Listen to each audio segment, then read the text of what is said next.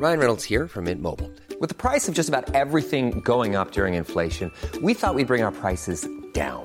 So to help us, we brought in a reverse auctioneer, which is apparently a thing. Mint Mobile Unlimited Premium Wireless. How to get 30, 30, bit to get 30, bit to get 20, 20, 20, bit to get 20, 20, bit to get 15, 15, 15, 15, just $15 a month? Sold! Give it a try at mintmobile.com/switch. $45 up front for 3 months plus taxes and fees. Promo rate for new customers for limited time. Unlimited more than 40 gigabytes per month. Slows full terms at mintmobile.com. Hold up. What was that? Boring. No flavor. That was as bad as those leftovers you ate all week. Keke Palmer here, and it's time to say hello to something fresh and guilt-free. Hello Fresh. Jazz up dinner with pecan-crusted chicken or garlic butter shrimp scampi. Now that's music to my mouth. Hello Fresh. Let's get this dinner party started. Discover all the delicious possibilities at hellofresh.com.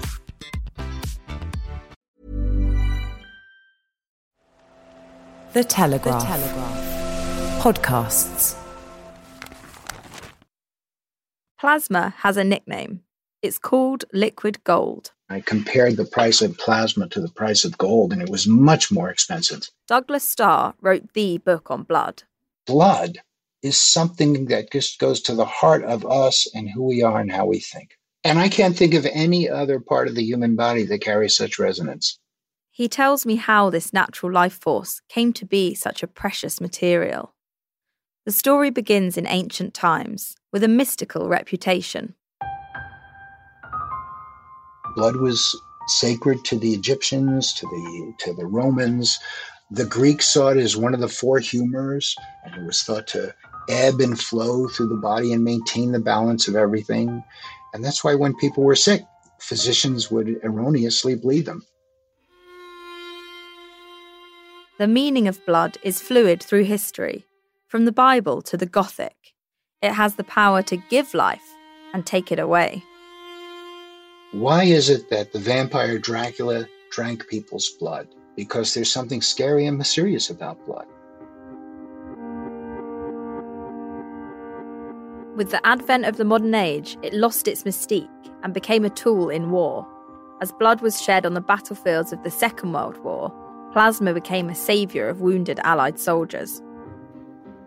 We had a program called Plasma for Britain, in which blood was collected in New York City, spun out, and tons of it were shipped to London to help during the Blitz.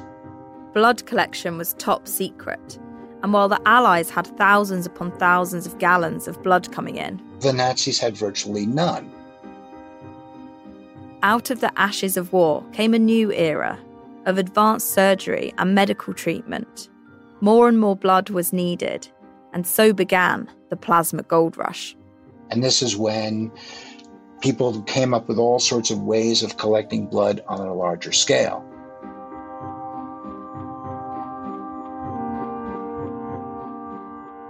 The race was unbridled.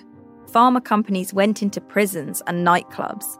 They travelled abroad and sought out new populations to bleed dry. The Third World was mined for its plasma. In South Africa, dealers exchanged pints of plasma for glasses of orange juice. Nicaragua generated 10% of the world's supply in an area nicknamed the House of Vampires. Controversy there sparked a revolution. And in some places, the farming of blood outstripped that of natural produce. Next to bananas, plasma was probably the second biggest export of Costa Rica.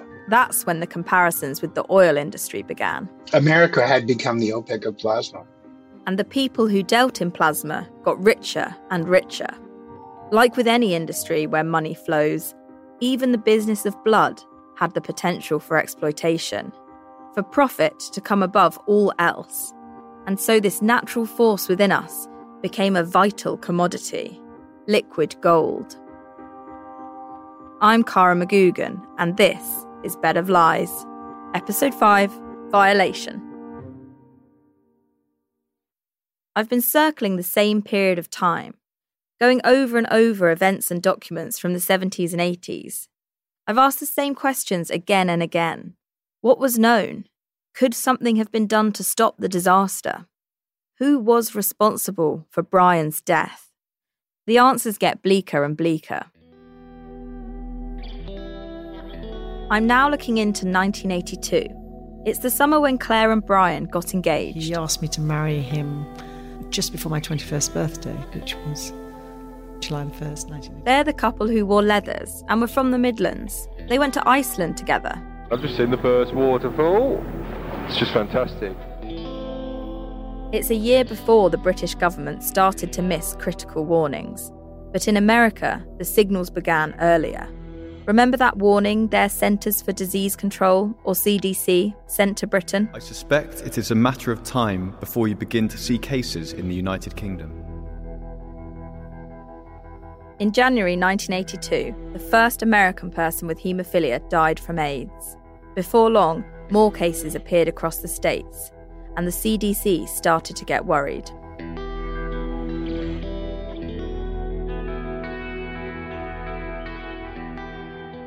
When was the earliest date that you have evidence of pharma companies knowing of HIV being transmitted through the products?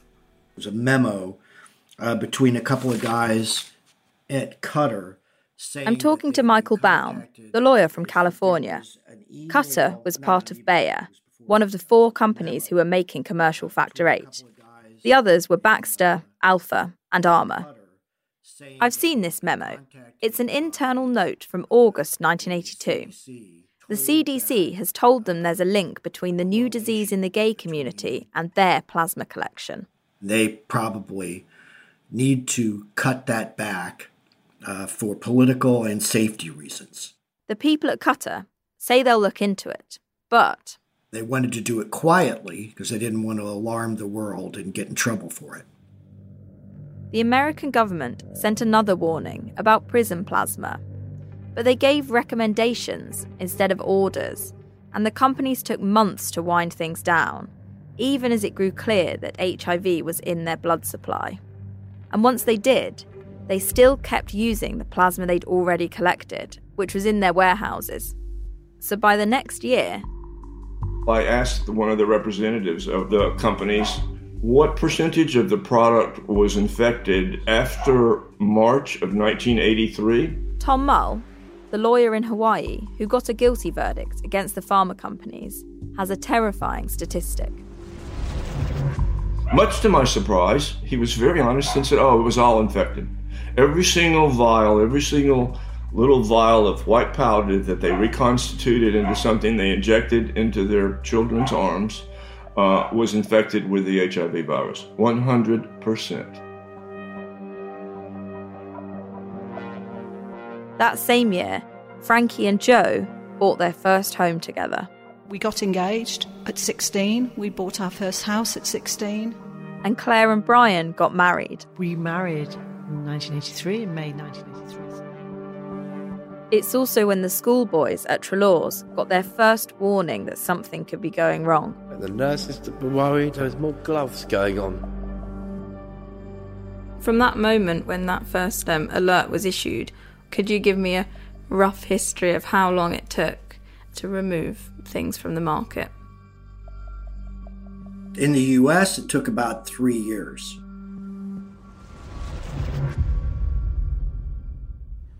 I've just got an email from Michael Baum. He says he's spoken to Dr. Kay Noel. She's the whistleblower they worked with on their case, and he says she's willing to be interviewed. He says drop her a text, so I guess I'll do that now. Yeah, so hi Kay, thank you for agreeing to talk to us. No problem. I think I'm the only pharma person that's ever helped out. Other pharma representatives did help out in legal cases, but Kay Noel is the only one who actually left the industry and abandoned her career because of what she saw. She speaks slowly, choosing her words carefully. And I just felt that, well, certainly the company I worked for... I can see she's wary of talking, perhaps because she's kept this private for so many years. It's the first time she's spoken in public. Kay gave Michael Baum the information he needed to crack that code, linking plasma donations and HIV infections, the one I told you about in the last episode. He wouldn't have been able to do it without an industry insider like me showing them exactly the paper trail they needed to know. Kay worked for Alpha, the Japanese company that had a base in America. She was there in the mid-70s and was in marketing. I was product manager for mostly hemophilia products. You know, my job was try to sell Factor. She was invited to speak to local haemophilia groups, and the things she heard there concerned her. You know, I'd wind up sitting at a kitchen table of a family with a hemophiliac or a hemophiliac that just died of viral infection. Even in the 70s, people with haemophilia were dying from the viruses in Factor VIII. Back then, hepatitis. They thought the company should at least give them $1,000 to help with a burial. That's all they were asking for. And the companies, I would keep, sending through these requests, and they were just, every one of them was denied. Kay wanted to do something, and she started to raise the alarm. I was in my 20s and fearless, so I said, well, let me take the proposal. She sent messages to people high up at Alpha, arguing that we should be doing something to investigate the non-A, non-B hepatitis issue and figure out how to deal with it. Non-A, non-B is what hepatitis C was called back then. It was a big issue at the time, and it was a problem inside the company too. A few of Alpha's lab technicians caught it. They had abnormal liver function, jaundice, and worse. But no matter how much noise Kay made, she couldn't get anyone to listen. No one was concerned about the fact that there were some risks associated with use of the product. And of course, the companies were more than happy to just maintain the status quo. The first time it became clear that viruses could be transmitted through blood products was all the way back in the 1940s, during the Second World War, when all that blood was being sent between the Allies. Soldiers who'd had transfusions started to come down with hepatitis and malaria. And scientists realised that pooling blood, mixing the donations from lots of people together, made it more likely disease would spread. In response, they started heating up plasma to kill them, and it worked. But it was only used for some products. The pharma companies said that method couldn't be used to clean Factor VIII, because it would destroy the necessary proteins. So I think there was just a general impression that they wouldn't withstand heat treatment. What do you think the main things that they could have done in the 70s when you were there for non-A, non-B that you think should have happened? I think they should have done more work looking at viral inactivation. And you're absolutely right. There were people who had already suggested heat inactivation, but there was very little follow-up on that work. They focused their attention on something else. There was a lot of research being done on, or work being done on Factor VIII, but it was really to improve yields, to improve... In other words, they wanted to make more. To get reproducible manufacturing. You'd think a warning from one key scientist might have made a difference. Judith Graham Poole was the person who discovered Factor VIII, and her work led to this whole industry I've been looking into. In the 70s, she wrote to the American government and urged them to stop paid donations. She called it dangerous, expensive, wasteful, and unethical. But still, the practice continued. I just felt that, certainly the company I worked for and none of the other companies I was aware of was really willing to invest in trying to make safer products. So in 1981, Kay decided to leave the industry. It got to the point where, it passed my ethical boundaries, and I decided I have to just get away from this. Can't be associated with this anymore. She kept talking to some of her old colleagues. Do you know how the ones that you stayed in touch with, how did they react to the AIDS crisis and what was happening? We didn't really talk about it. They stayed with the industry. One of them invited me to come over and take a look at the research they were doing, and I warned him that we bet how long I would be on the facility before I would be escorted off. And I won. It was 15 minutes. Oh, so you did go? Sure. Who escorted you off? Well, actually, the CEO came down to see what the hell I was doing. This was not Alpha. This was a different company. Which company was that? I'm not going to tell you. So they recognised you as someone that had spoken out even though you didn't work there? Oh, yes. Oh, yes. Did he say anything to you? Who? The CEO, as you were escorted off? No, I mean, we both knew what was going on. Do you think you had a bit of a reputation then? Yeah. You want to guess? Yeah.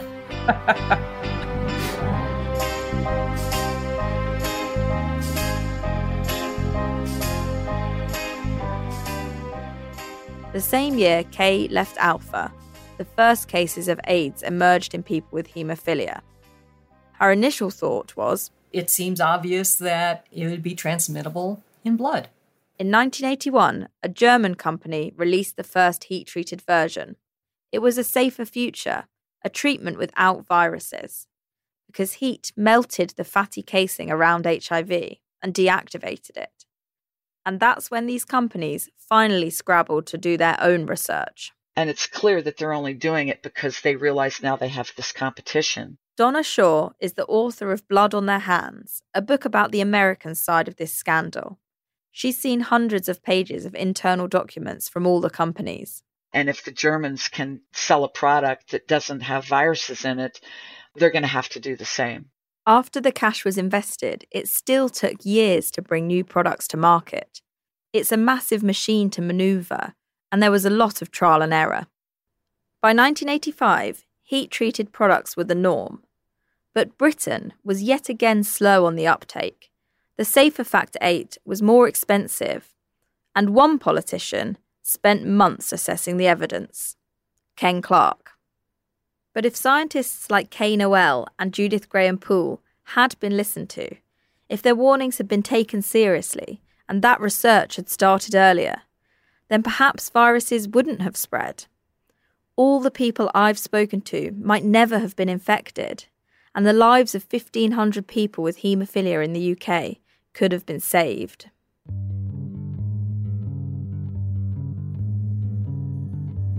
Internal documents from those 4 companies reveal a lot about what they thought of the potential disaster. Donna Shaw sends me a few. One is from 1985, and it's written by employees at Armour. That's the company originally owned by Revlon Healthcare. A director at the New York Blood Center found live HIV in their first heat-treated product, and they're discussing it. And they're saying, what should we do? Should we tell the FDA?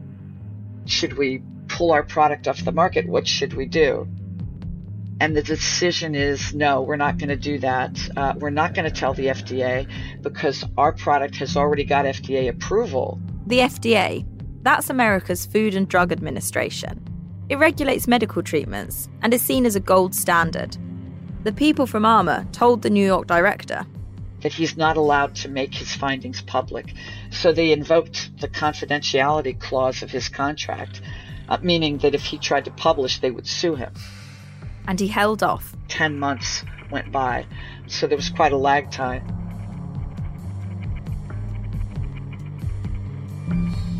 There's something else in the note that reveals a lot. They say, this is a marketing issue. We can't allow our competitors to get a leg up on us. So we're going to just have to keep selling this product. And we'll try to improve our process for killing the viruses in our product. But in the meantime, we don't want to lose ground. The presence of HIV in Factor 8 is a marketing issue. It's about publicity and reputation. It's not a public health crisis. They're worried about the $6 million of sales they could lose, not the lives that'll be put at risk. There are many examples like that, of companies putting profit over life. I've seen a few of them. They were very cold. Let's put it that way. Kay Noel, the whistleblower, is telling me about a document that stayed with her. It's the minutes from a meeting attended by representatives from all the pharma companies. They came together to discuss the growing crisis and work out a combined response. It was acknowledging the issue and then just putting a cost on it. Well, okay, so a couple of thousand hemophiliacs lose their lives. It's not cost effective for us to take action. How do you respond to that, having worked in that industry and with those people on those products? I wouldn't have guessed that they were so callous. Well, to put on a piece of paper, to write something like that, To say it over the conference room table, maybe, but to write it and sign it? That's pretty amazing. Those minutes are in the box of files that Tom Mull, the lawyer in Hawaii, has been trying to get for me, but it's gone missing. So I ask him to tell me the details. I've heard about the document from a few credible people, including Tom. They all got together, and actually the biggest meeting was at a Howard Johnson's in Kansas City. There were representatives from all 4 companies, and they met at a hotel. And they talked about it openly and how they would act together to conceal and protect themselves from the unbelievable exposure they had from infecting this many people. That was the end of it as far as the law goes. That's when they had to stop doing it. But they did.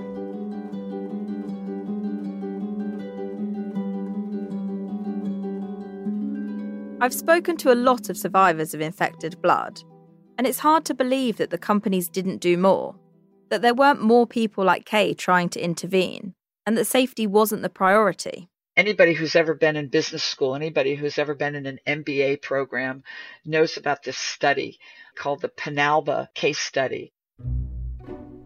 Donna Shaw, the author, is explaining what she thinks happened inside those 4 companies back then. The Penalba study was first created by an academic at the University of Pennsylvania.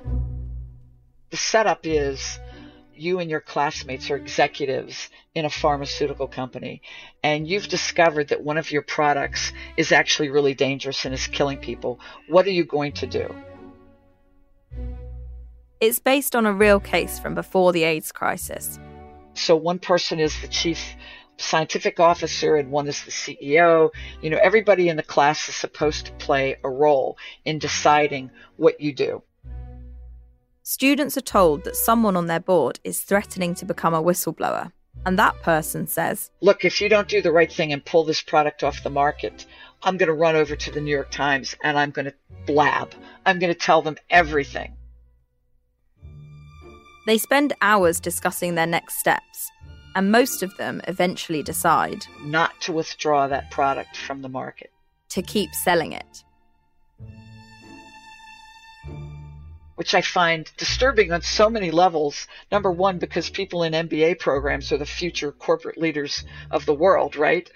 But also I think it says a lot about human nature, that once we get into that corporate environment, that our own individual morals and ethics fall aside for the sake of money and for the sake of profit. Donna did an MBA course herself, and when they did the exercise, someone in her class made a startling choice. To assassinate the board member who was threatening to tell the New York Times. Luckily, that's not one that played out in real life. This isn't to say everyone who worked in those 4 companies was immoral. Far from it. Douglas Starr met quite a few people who worked in the plasma trade for his book about blood. I didn't meet any of them who said, "Oh, the hell with it, I made money and I don't care who got sick." He had quite the experience meeting them all. A president of one of the companies agreed to meet him on a bench overlooking the ferry in Sausalito, California, on this date at this hour, and if you're not in there in 10 minutes, I'm gone. Another told him exciting stories about the Wildcat days collecting plasma in Central America. That man later testified on behalf of people who contracted AIDS. So he was honest about what he did, what he needed to do, the kinds of places he ran. He was an ethical guy, enjoyed the rascally part of it, but was very serious that people needed to be taken care of. So these were complicated characters. That's the thing with this story. It's complex. There are a lot of players with different levels of responsibility, and they tend to pass the blame between one another. With that in mind, Kay Noel gives me something else to look into. Nothing here happened in isolation, and what Kay says next takes me all the way back to the start of my investigation. If you thought there was anything we should highlight or people that we should speak to or kind of areas of this that haven't really been covered, what would they be? I think you should look not only at the companies, but at their customers, the prescribing physicians. The doctors. If I were a treating physician at a leading center, I would have called the manufacturers together and say, what are you doing to try to address this viral transmission issue? It's killing our patients. If the physicians had been screaming bloody murder, the companies would have responded, right? More on that after this short break.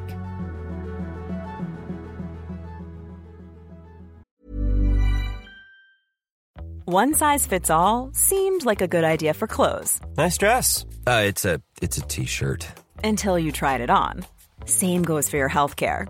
That's why United Healthcare offers a variety of flexible, budget-friendly coverage for medical, vision, dental, and more. So whether you're between jobs, coming off a parent's plan, or even missed open enrollment, you can find the plan that fits you best. Find out more about United Healthcare coverage at uh1.com. That's uh1.com.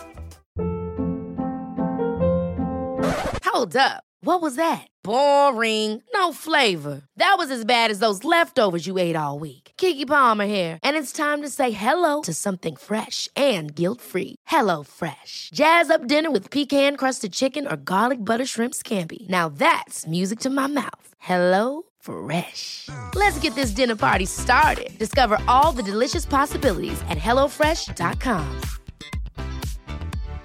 Support comes from ServiceNow, the AI platform for business transformation. You've heard the hype around AI. The truth is, AI is only as powerful as the platform it's built into. ServiceNow is the platform that puts AI to work for people across your business, removing friction and frustration for your employees, supercharging productivity for your developers, providing intelligent tools for your service agents to make customers happier. All built into a single platform you can use right now. That's why the world works with ServiceNow. Visit servicenow.com/AI for people to learn more.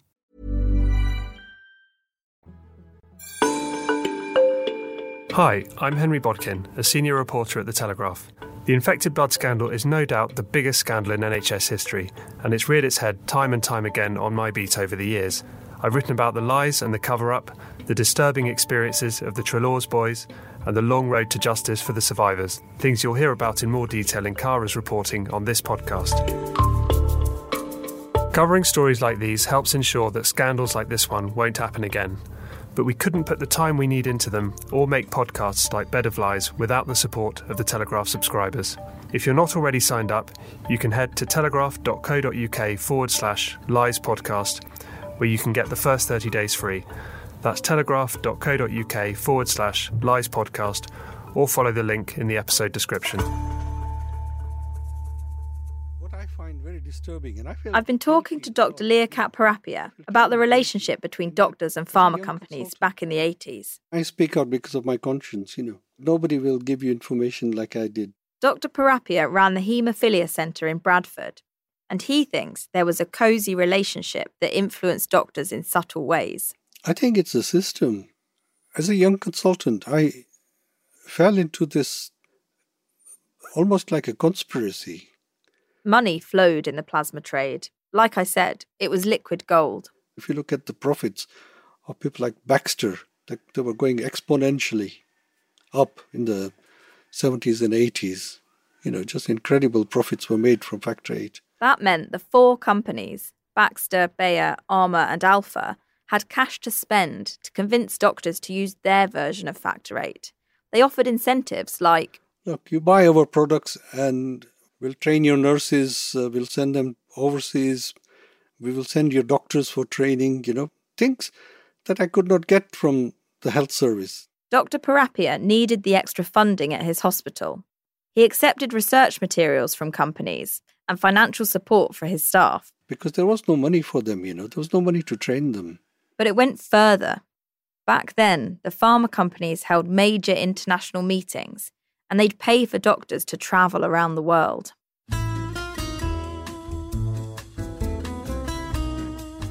There was lavish hospitality. Staying in 5-star, the best hotels, flying first class, being taken out to clubs, restaurants, when you get there. And I'm talking about lavish, Dr. Parapia didn't take any kickbacks for himself. I got help with sending my staff to conferences and meetings because I felt important for their education. Me personally, I always took my travel expenses, etc., from what I was allowed from within the hospital. But I'm in touch with another doctor who did experience that luxurious end of pharma money. Although not a direct payment. Professor Edward Tuddenham worked in London. He's the leading haemophilia researcher who still teaches at UCL. Companies invited doctors like him to foreign conferences. They were serious meetings, like the World Federation of Haemophilia's annual event. But they were dressed up with a schedule of entertainment, all expenses paid. And I have to say I've been to some nice dinners on the banks of the Bosphorus or in Paris. On one trip, Professor Tuddenham and his wife went to Istanbul in Turkey. I can remember a trip on a pleasure boat and a fine meal with fine wines in one of the palaces along the Bosphorus, and similar outings and events in the major cities of Europe and the US. How often would you be going? Oh, one would get 3 or 4 international meetings a year. And the companies would also pay for travel costs. And again, clearly, that's an opportunity for them to showcase their products. That's why they do it. But I should say, it wasn't up to Professor Tuddenham to buy in the Factor 8 for his hospital. He was only responsible for working with patients. I have to emphasise that these meetings are serious work meetings. Companies would present new products and data. They'd teach doctors about developments. Doctors could earn extra money if they gave a presentation at the meetings. And the companies also paid grants for research.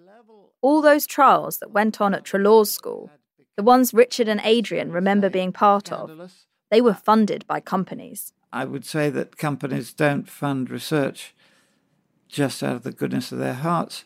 They naturally want to see results that could be useful to them. During the AIDS crisis, the threat of HIV and Factor 8 was like an elephant in the room. The companies didn't want to talk about it. Not until they'd brought out their heat-treated versions anyway.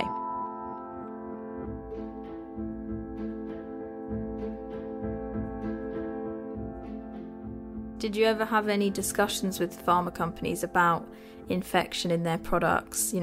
Confront anyone about it or ask questions about that? I think I made a presentation where I said we needed alternatives to a product that is so dangerous. How do the representatives of those companies react? Like, they're making these deadly products. Yes, they went very quiet, actually. The whole pharma industry is more regulated in Britain now, and that type of entertainment no longer happens. I'm glad that has been reined back. It was a abusive process. And there's a reason he says that. Do they also feel that it would influence choice of product? In the UK, now that product is all centrally sourced, no, I can't see how that would happen. Back in the day, it could. Yes, it could have. As the companies offered all these perks to the doctors who used their Factor 8, instead of the safer homemade version, Britain's leading haemophilia doctor told his colleagues to keep using American products.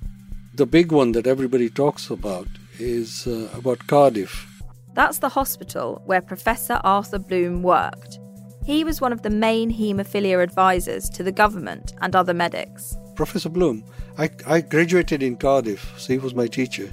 I thought he was fantastic, it was amazing, And then I suddenly find that he was actually using pharma products and was getting sponsorships and stuff, So things turned. Professor Bloom is quoted, if you see, that he was advocating in the beginning the American products were reasonably safe for hepatitis and HIV and so on. Dr. Parapia has since wondered how close Bloom was with the pharma companies. After all, he's the one who said, "It would be counterproductive to alter our treatment programs." And I've seen letters Professor Bloom received that said things like, "I'm afraid it's necessary to keep these recommendations confidential, largely because of the commercial implications." When somebody like that speaks to us in a conference, we like to believe what he says. We have to listen to our leaders. Professor Bloom died in 1992, but he's since faced a reckoning. In 2019, the Hospital of Wales, which is based in Cardiff, removed a bust of him from its haemophilia centre. Professor Bloom has been disgraced. To this day, Dr. Parapia regrets the part he played in this whole disaster.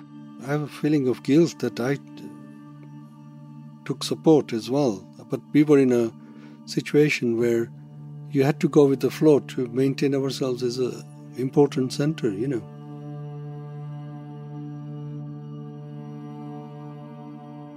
A lot of doctors have suffered from the emotional fallout.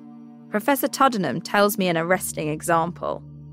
His colleague at the Royal Free Hospital, Peter Kernoff, had relationships with the pharma companies, and he was responsible for buying Factor VIII. My colleague, Peter Kernoff, was suffering very much from stress of the situation.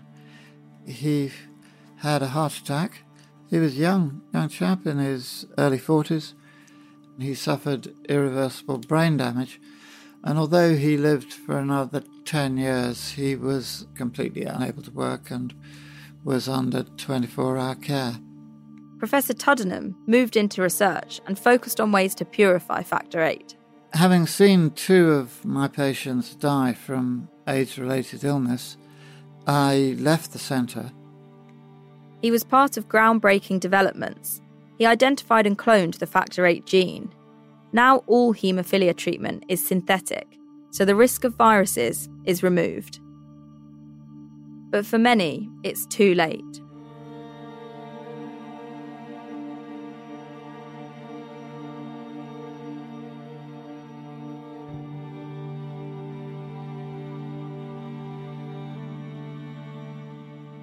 In all this, doctors needed to keep treating their patients, and they were stuck between the companies who made Factor VIII and the politicians who gave them the funding.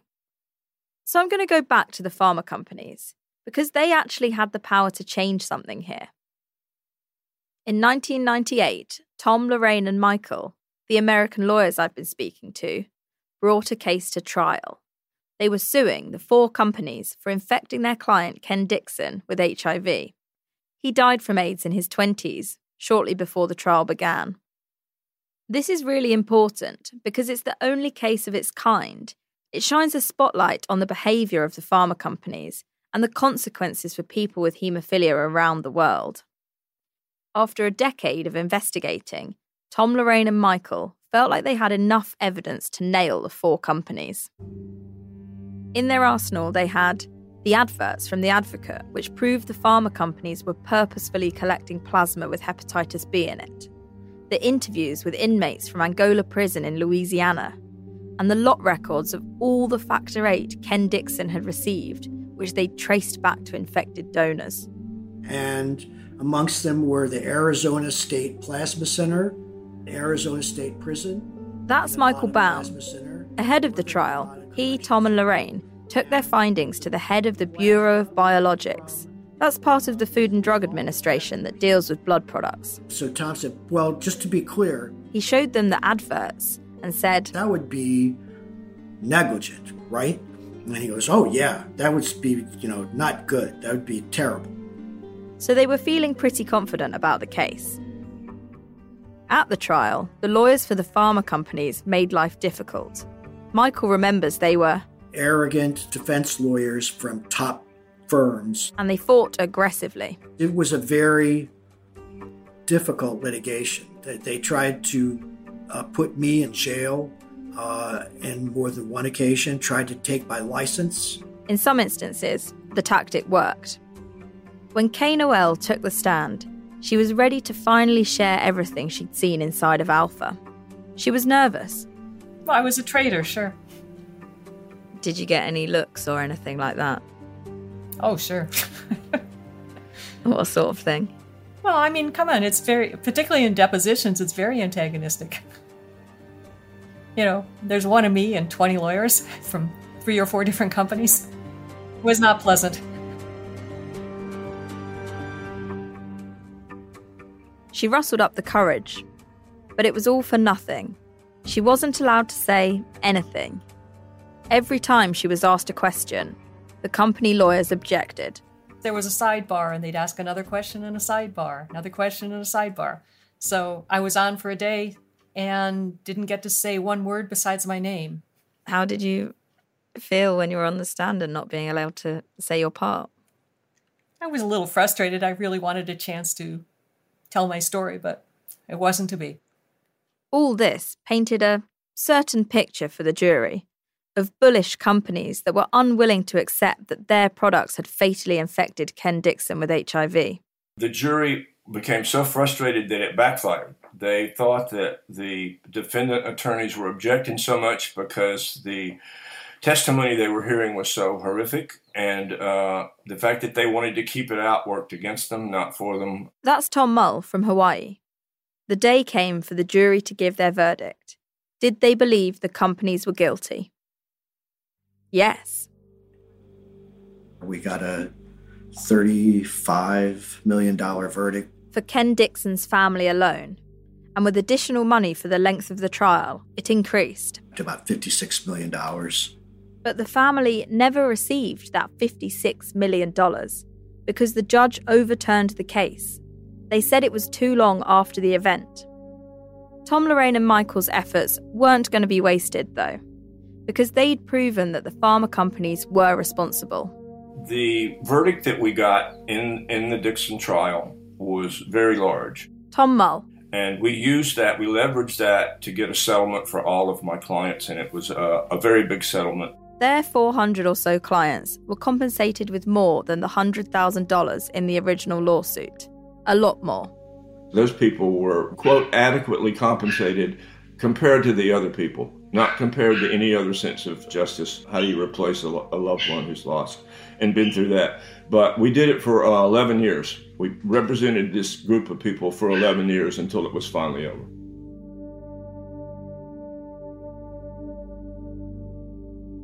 If the 4 companies had paid compensation like that to everyone who was infected with HIV and hepatitis, then the true cost of the scandal would have stretched into billions. There were more lawsuits, and they did pay hundreds of millions of dollars to victims across the world. But none of it was uniform. The amounts tended to be small, and the lawsuits took years. Frankie and Joe, the couple with a scooter and a sidecar, were involved in one of these, which alleged negligence against the companies. They say the process was humiliating and stressful, and all they received was £20,000.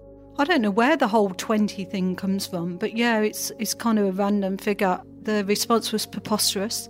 Many more of the people I've spoken to, like Claire, Jason, Richard, and the other boys from Trelaws, never received a penny from any of the companies.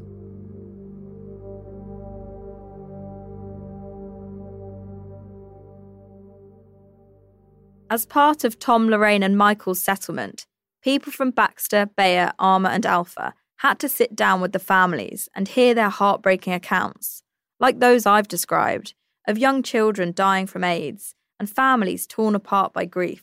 They wanted to be able to tell the people that had done this to their children and their spouses how they felt, how it affected them and everything. That was what they wanted more than anything. That giant hole in your heart that never goes away is not filled with dollar bills, so they wanted them to know what they had done. So, and they did. Boy, did they. Whew. It was the most powerful thing I've ever seen in my life. Mm-hmm. Our clients who spent 3 days telling these executives how horrible they were and what this had done to them and to their families and to their deceased children. On the second day, an employee of one of the companies said, "I don't think I can take this anymore. Do you know how hard it is to listen to this?" And I said, "Yes, I do. This is what we have been listening to for years. It's about time you heard it." The company representatives were crying and deeply moved by what our clients told them. I actually saw one of them break down and cry in the hall. Yeah, I'm sure. I hope so. I don't think they really had any sort of grasp on the magnitude of the suffering that they caused. They didn't. The end of that trial could have brought an end to this terrible chapter. All the pharma company behaviour was out there in the open, their lies exposed. But it didn't end there, because there was one more thing hiding in the pharma company files, and it's one of the most disturbing revelations of all. I knew I had a couple of boxes of documents about international distribution of AHF. That's what Americans call Factor VIII. I spent the summer after the Dixon trial going through those documents. What Michael Baum, the lawyer from California, saw in these documents is proof of how little the lives of people with haemophilia were valued. They're company memos from Qatar, which was part of Bayer, and they're from 1985, just after the Food and Drug Administration told them to withdraw their older Factor VIII from the market. The stuff that wasn't heat-treated. But they still had lots of it in their warehouses. And they didn't want to lose any money by binning it. They had another solution. Factor VIII was sold around the world, and not every health department and hospital was on the ball. Turns out that they continued to sell it in other countries. So they kept dumping their contaminated batches of Factor VIII abroad, until individual countries banned the use of non-heat-treated products.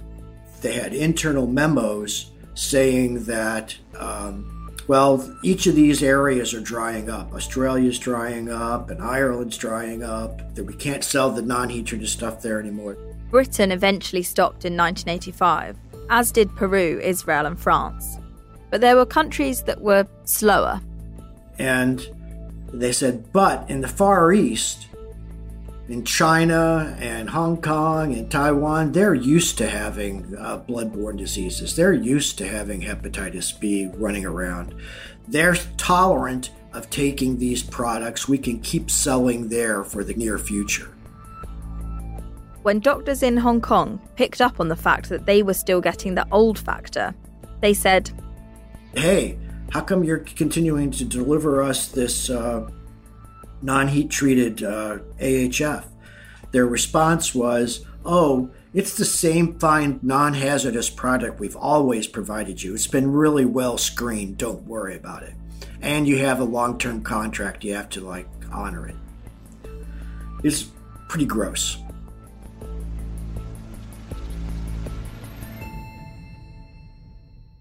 And they kept selling it well into 1986.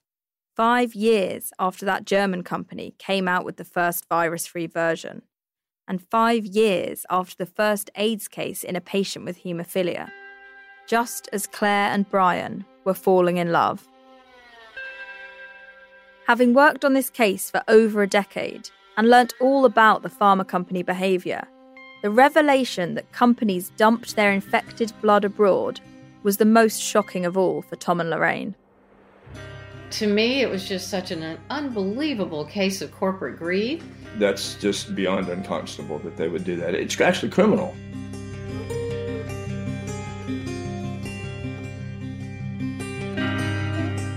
Next time on Bed of Lies. Hi Des, it's Cara. Hello Cara. It's good to talk to you because we have now got some progress. It is a big development. It's one which has been sitting in the sidelines for some time. Proceedings are going to be issued against the law school. Bed of Lies is written by me, Cara McGugan, and produced by Sarah Peters at Tuning Fork Productions. The executive producer is Theodora Laludis, and sound designs by David Thomas, with thanks to Tom Gibbs and Giles Gear. To stay on top of who's who in our story, and to read exclusive behind-the-scenes details, take a look inside my reporter's notebook. We'll be publishing more every week at telegraph.co.uk/notebook. You can listen to the award-winning first series of Bed of Lies, which investigates a very different scandal, on this podcast feed. And if you're not already a Telegraph subscriber, sign up for 30 days free at telegraph.co.uk/Lies podcast.